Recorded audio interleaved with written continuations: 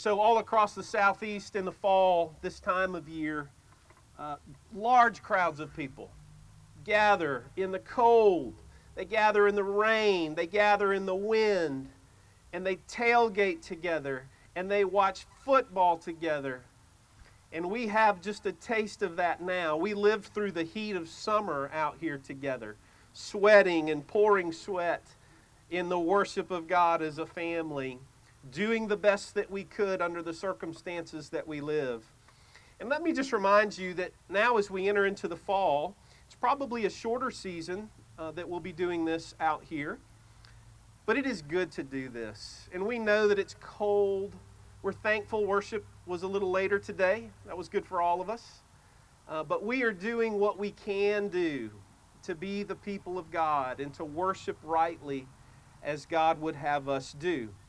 And that brings us to our passage this morning, and where we've been considering the church according to Scripture.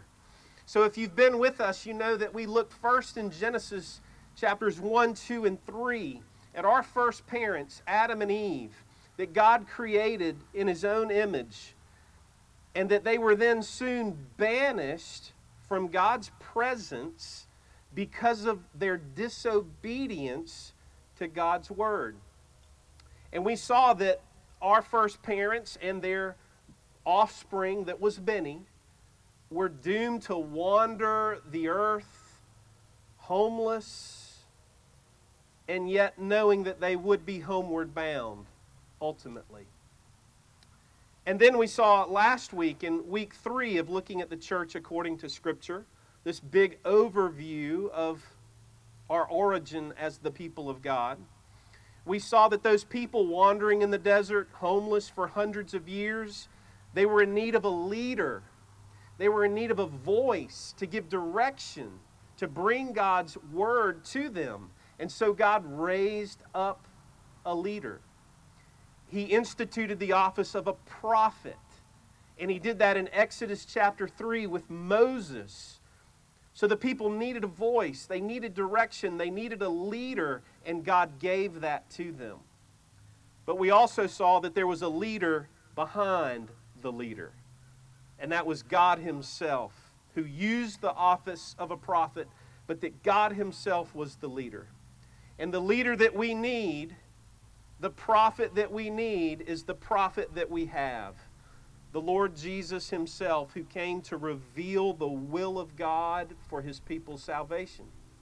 And now this week we're going to consider those wandering homeless people who've been given a prophet for direction, and now God calls those people to worship. And there's a desperate need for direction in the area of worship. And God will institute in our text today the office of a priest. The office of one who would speak and lead faithfully, that the people of God might worship God faithfully and not be left to themselves to try to figure this out or to make it up as they go along. So with that long introduction, here's a longer reading that I will not apologize for, because the temperature has risen and it's the Word of God that introduces the office of a priest to us. I want you to listen to the detail. I'm giving you the full reading of Leviticus chapter 9 and its painstaking detail, because that's what you need to hear that God's given us. It shows us His care about His worship. So Leviticus chapter 9, verses 1 through 24, in all of its gory detail. On the 8th day, Moses, the prophet, summoned Aaron and his sons and the elders of Israel. He said to Aaron, "Take a bull calf for your sin offering and a ram for your burnt offering, both without defect," meaning they're perfect, "and present them before the Lord. Then say to the Israelites, take a male goat for a sin offering, and a calf, and a lamb, both a year old and without defect, for a burnt offering, and an ox, and a ram for a fellowship offering, to sacrifice before the Lord. together with a grain offering mixed with olive oil. For today the Lord will appear before you." They took the things that Moses commanded to the front of the tent of meeting, and the entire assembly came near and stood before the Lord.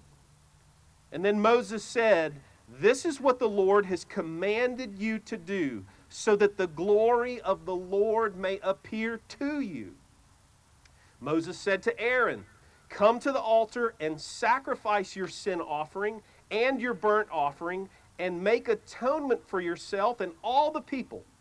Sacrifice the offering that is for the people, and make atonement for them as the Lord has commanded." So Aaron came to the altar and slaughtered the calf as a sin offering for himself.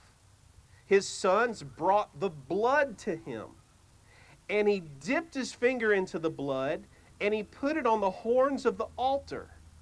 The rest of the blood he poured out at the base of the altar. And on the altar he burned the fat, the kidneys, and the long lobe of the liver from the sin offering, as the Lord commanded Moses. The flesh and the hide he burned up outside the camp. Then he slaughtered the burnt offering.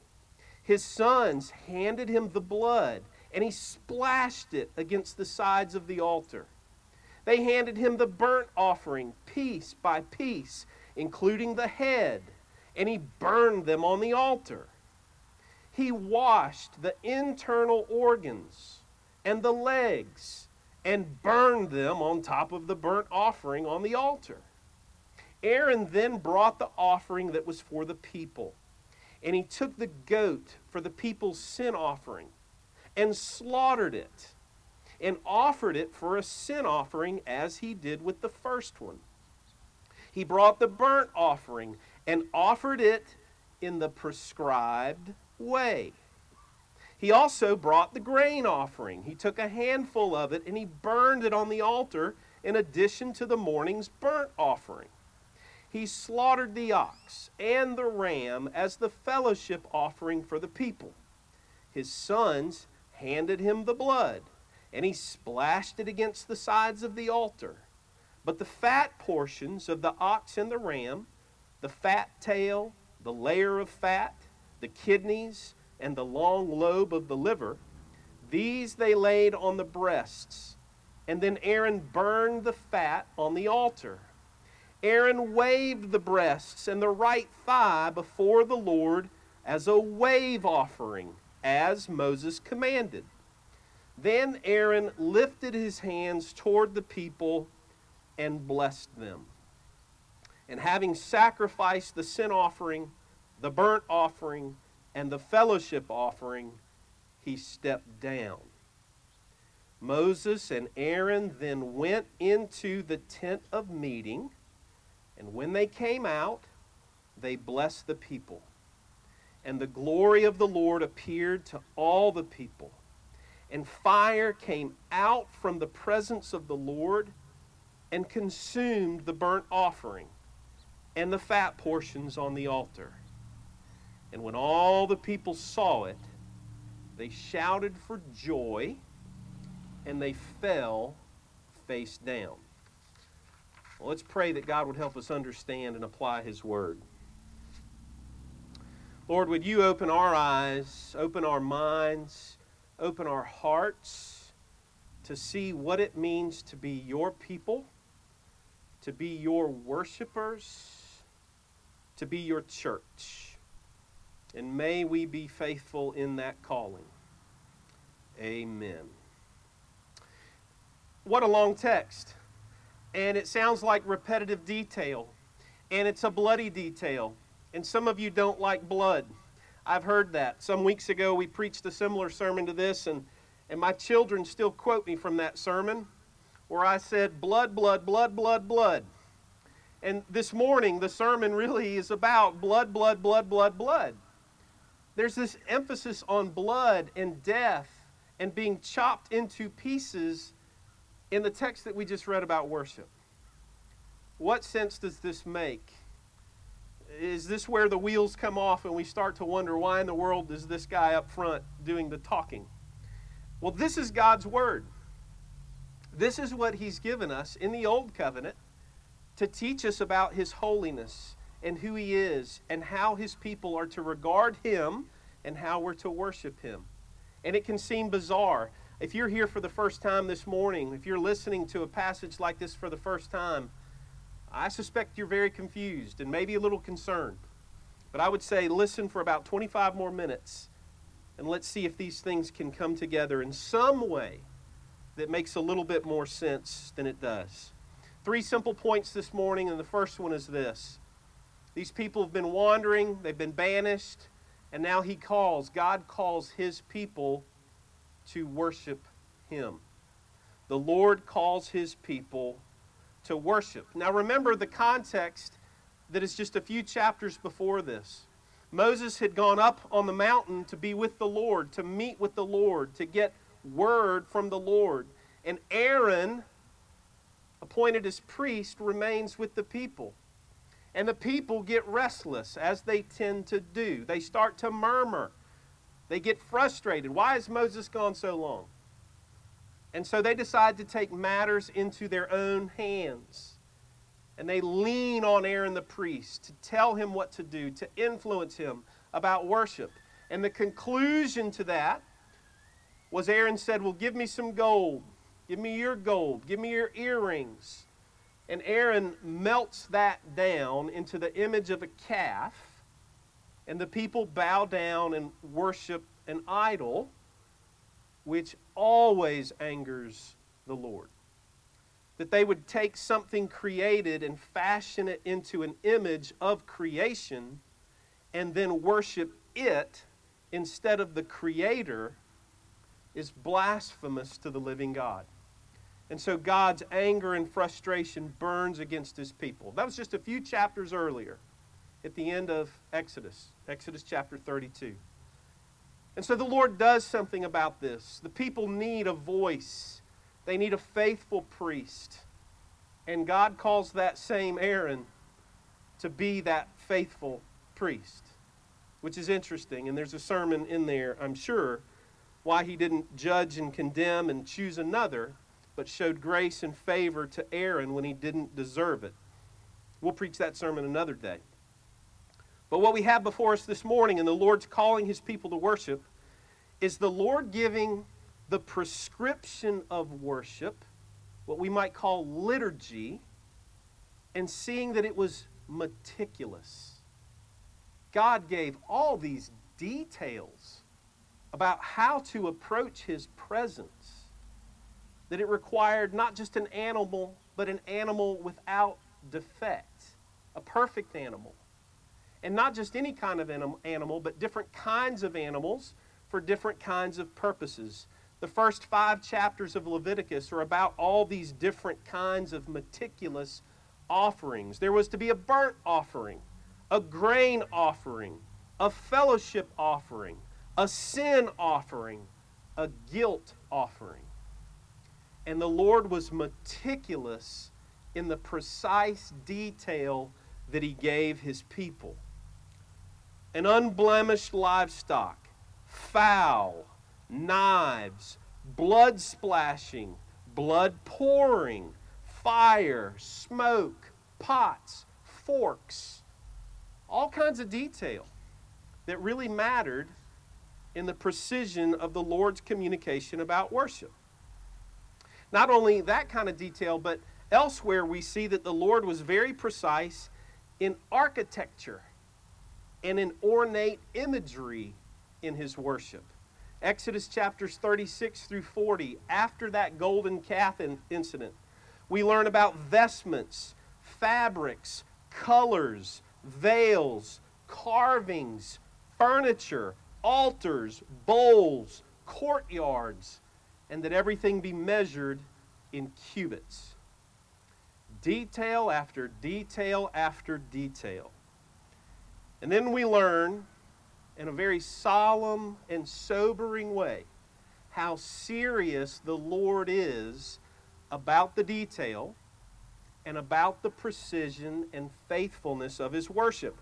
he says that all of this meticulous detail was to be faithfully practiced. And then in Leviticus chapter 10, right after 9, what we've just read, we get this shocking story about how serious the Lord is about his worship. Listen to Leviticus 10.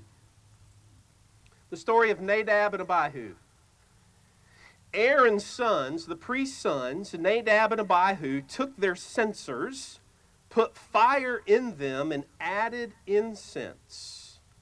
And they offered unauthorized fire before the Lord, contrary to the Lord's command.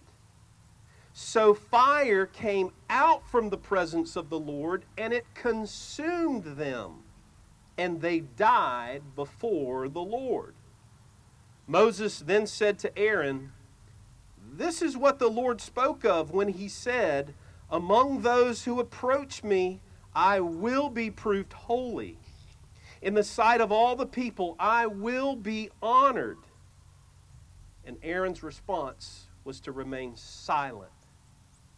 His sons had just been consumed by fire. This is frightening. This is horrific. But it's there to tell us that the Lord is serious about his holiness and being approached the way that he said he's to be approached. Someone surely has suggested that an interpretation of this could be Nadab saying to Abihu, "Hold my beer. I've got a great idea about how to improve the worship of God." Poof! And there's the good idea, right? No doubt it was a fine sounding idea. Let's put some incense in this and make it smell better. That just makes things better. And the Lord burned with anger against man's addition to his worship. Man's additions or deletions were not acceptable, and the Lord could not have sent a clearer message to that fact. This should cease our innovations and cause us to make sure we keep worship simple and faithful. This should give us pause in our innovations and cause us to all agree we need to do what the Lord has told us to do and keep it simple and keep it faithful. Now, in the way of application, I would say this is reason to pray for your elders in this church, for your pastor, your elders, your entire session, which is about 10 men. We're responsible to make sure we keep safe the worship of God. And there's all kinds of pressures to do all kinds of things. But at the end of the day, we're told that worship is as simple as gathering God's people, confessing our sins, being reminded that our assurance of pardon is only in the gospel, singing songs of praise in response to God, offering ourselves in tithes and offerings, being fed by the preaching of His Word, responding to that in song and thanksgiving, and then having a good word of benediction spoken over us that we might go and be the people of God for 6 more days in the earth until we come back and confess our sins and experience renewal again. At the end of the day, that's what we're asked to give God's people, and that's what we've sought to provide God's people at Greenwood Presbyterian Church. And I know for some of you all that's been hard. You've missed some things about the convenience of being indoors, but worship never demands that we be indoors. It's great when we are and when we're comfortable and in a controlled climate. But that's not what makes worship acceptable or even beneficial. We've lost some things like childcare and nursery that maybe we'll be able to return to soon. But remember, the Scriptures have never called us to have those. They're great conveniences in our 21st century. At the end of the day, we're called to be very careful, very simple, very faithful, to gather God's people, and to make sure that Christ is glorified, the gospel is heard, His people are fed, that we baptize those who profess faith, or baptize the children of those who profess faith, that we break bread and drink wine and experience the Lord's Supper together. You see, it's very simple, and we're to be faithful to those things. And your session, your elders that you've elected and nominated, they've been serious about being true and faithful to those simple things that we believe God has required of us. So pray for your elders. Pray for your session. No one's lived through a pandemic here before, but I promise you they're being faithful. They're seeking the Lord, and we're trying to be faithful to the simplest demanded things of us in God's Word. Remember, James chapter 3, verse 1 said, "No one should presume to be a teacher, because they'll be judged more strictly." And we do take that seriously. We seek to be faithful. We also see that in all of this imagery and all of this precision that God gives concerning His worship, what He's given in Leviticus 9 and elsewhere, it seems intent to communicate something to us, both to the original hearers and to us. And that is, it seems to communicate God's holiness. There ain't no one like the Lord, is what my Hebrew professor used to remind us is what this meant. There ain't no one like the Lord. He's not to be treated or approached like any human person. He is holy. And the second thing all this imagery, all this blood, all this butchering seems to communicate is that we are not holy. We are sinful. And we can't come before the Lord with our own doings, with our own works. But we come before Him in the precise way that He tells us to. And the third thing all of this seems to try to communicate to us seems to be the seriousness of coming into the presence of the Lord. That He is not one to be trifled with, but it is very serious to come into the presence of the Lord. And you've heard stories like I have of churches that have sought to make worship friendly, to make God approachable. You've heard stories of pastors who have driven on stage before their congregation on a Harley-Davidson motorcycle to rev the engine, to thrill the people. You've heard these stories. Or you've seen pastors trying to connect with the youth, the young people, with shirts that say, "God is dope." Things like this. And then when we look at Scripture, we see this seriousness, this solemnity, that God is not to be approached like a man, like a human person. He's to be trembled before. He makes the earth shake, is what we heard in our call to worship. He is holy and we are not. And sometimes the best of efforts to reduce God to something, someone that's comfortable for us to approach, it's well intended. It's as well intended as Aaron was in getting the gold earrings from the people and fashioning a golden calf that they could understand. And he reduced God to a created image. And the Lord said He burned in anger against that. That's not how He's to be approached. And let me admit, we're not saying we're approaching God perfectly. We're saying we should tremble in our efforts to approach God as He has told us to. And we do that imperfectly. But we seek to do it humbly and faithfully. Our second point in our sermon, and the first point was the longest, so don't worry. The second point of the sermon is, the Lord has always sought His people's true worship. There's nothing new in Leviticus 9. The Lord had sought His people's true worship prior to this. Old Testament, New Testament, he has sought his people's true and faithful worship. Remember how this story with God's people wandering began. In Exodus chapter 8, verse 1, the Lord said, "Let my people go." Why? What was the reason given? That they may worship me. You see, the Lord was desiring his people's worship, and they were in bondage, and they were not free. And he said, "Let my people go that they may worship me." Worship was God's priority with his people. And it's true in the new covenant. In John chapter 4, verse 23, Jesus says, "Worship in spirit and in truth." Those are the kinds of worshipers the Father seeks. God has been seeking those who will worship him in spirit and in truth. Not in comfort, not in convenience, not in their own way, not in their own innovations, but humbly in a spirit and with truth. And in the way of application,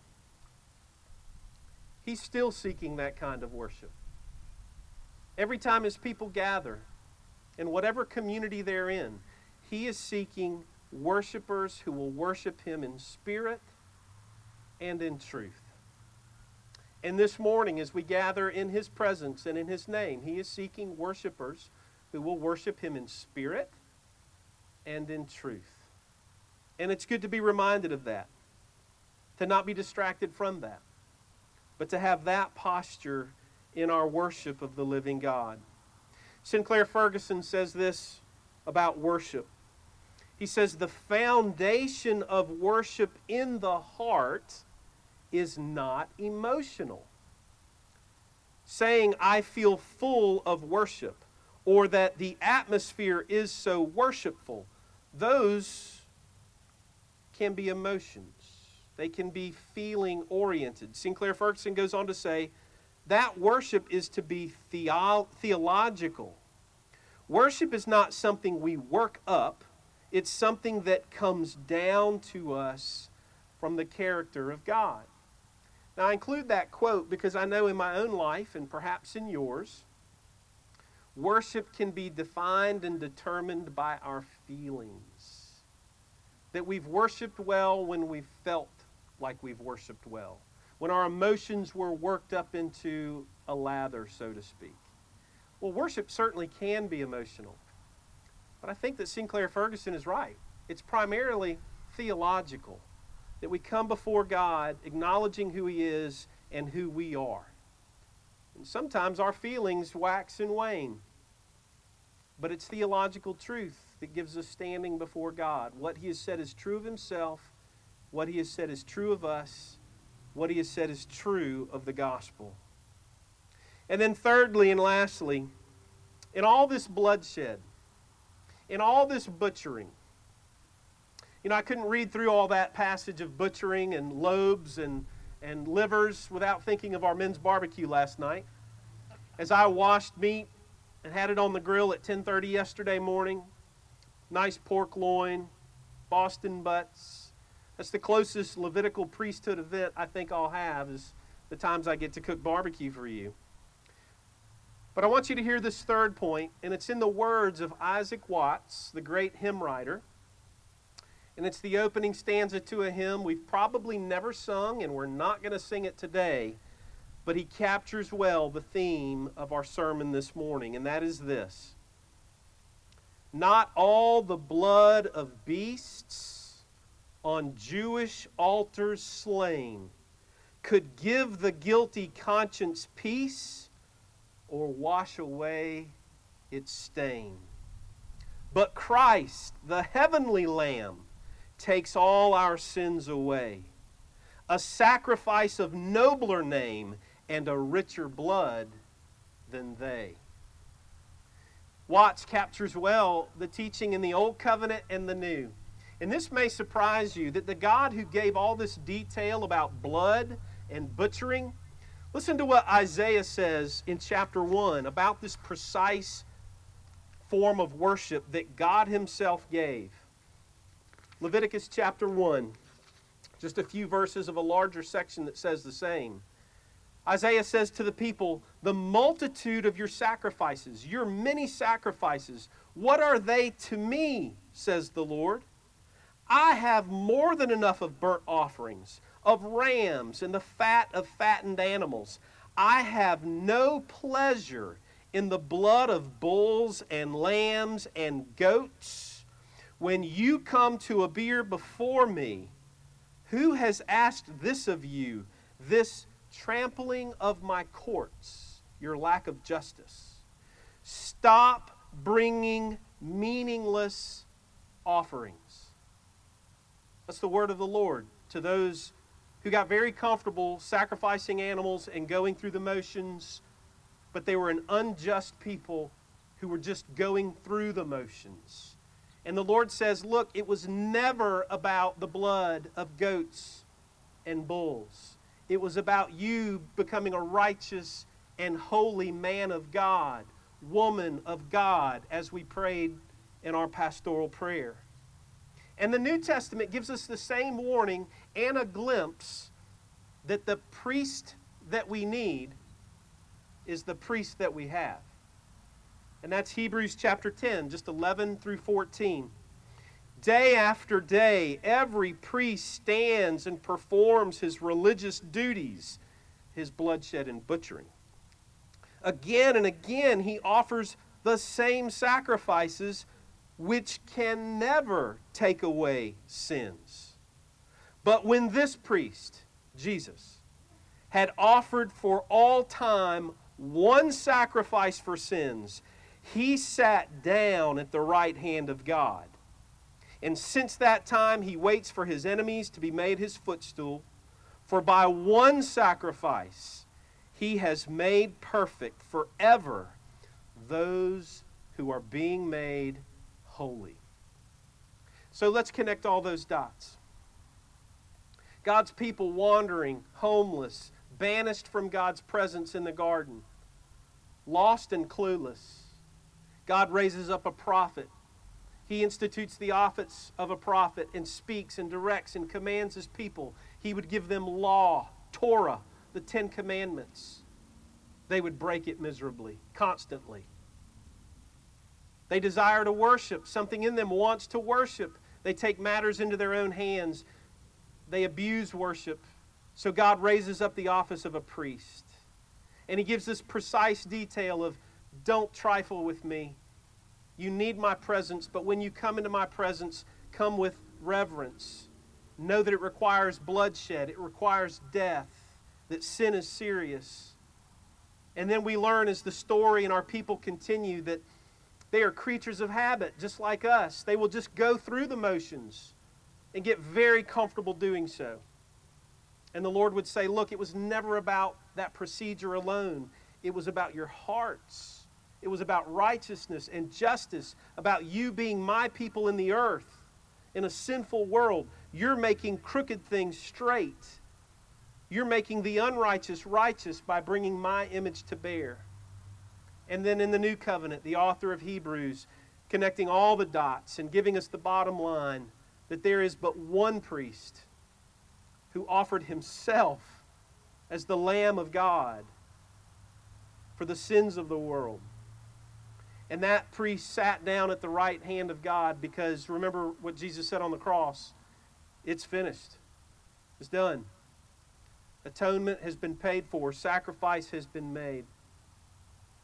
And so in the person of Jesus, we have the prophet that we need who reveals the will of God for our salvation.